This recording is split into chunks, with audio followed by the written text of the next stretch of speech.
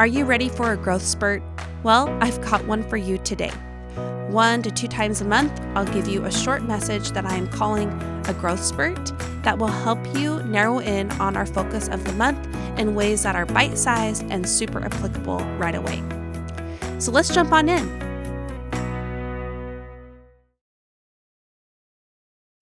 Thank you for joining today's Growth Spurt episode. We are going to talk about how you need to stop procrastinating your own happiness. Happiness is not a destination. We never arrive at happy. We develop it. And it's in a constant state of developing throughout our lives. There will be peaks and valleys to this development of happiness.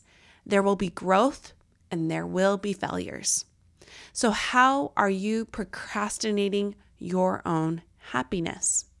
Before we dive into this topic, let's hear a quick word from our sponsor. Do you have a child who really struggles to open up and share what's going on in their heart? I do too. And one of the things I have found the best way to connect with them is to write back and forth. And I do this through Loom journals. They have generously provided a discount code 15% off because they are sponsoring our Rediscover You workshop. Use the code AboutProgress to get 15% off, and you can find the link through my show notes, which you can find on my website, aboutprogress.com. How are you procrastinating your own happiness? And when I say that, I am meaning, how are you hinging your happiness based off of a final destination that has yet to arrive for you, or that you seem to fail at?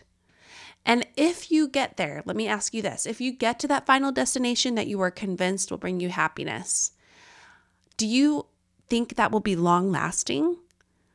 Because let me tell you, it might last for a day or two, but it won't last the rest of your life.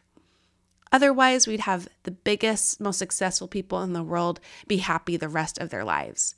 If you hinge your happiness based off of a success or an endpoint, it might either feel hollow to you when you get there, or you might just be ready for the next thing right away, or it will make you disappointed because you don't feel what you were expecting to. How are you waiting to feel happy when you've gotten to a certain place or stage in your life? A milestone to be reached, a success you want to have? No more, friends. No more. Stop procrastinating your happiness. Stop waiting to feel happy when you have reached that milestone or that stage in your life or that success, because that will never come. I'm sure you've heard several times from me one of my favorite quotes. Success is not final. Failure is not fatal. It is the courage to continue that counts, and that is by Winston Churchill. Success is not final. It is not lasting. And neither is failure. Let's think about, how are you also procrastinating your happiness based off of the to-dos in your life? For you, you might be caught up in the priorities that you have in your life, the pressing priorities that you've chosen with your family, with your career, in other words, your priorities. But are you on your own list of priorities? Are you there?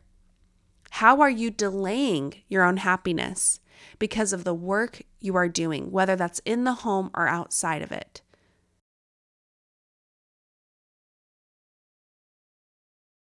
As women especially, I think we fall into the trap of this either or thinking. Either I make these pressing priorities that I've chosen in my life, whether that's in or outside of the home or both, the most important focus, where I spend all my time and what I am devoted to, and I leave myself off the list. Or I put myself on the list, my own happiness and my own fulfillment, and because I do that, everything else will suffer. That is a lie. You can be on the list of your priorities without all the other priorities in your life suffering and paying the cost for it. In fact, I can tell you from personal experience that when you are on your own priority list, when you prioritize your own happiness, all of your other priorities will benefit from that. By extension, I can promise you that if you have children, they will benefit from a happier mother. If you have a husband, same there. If you have a career, same there. When you are happier, when you are more fulfilled, when you are working on your own development, everything in your life will improve.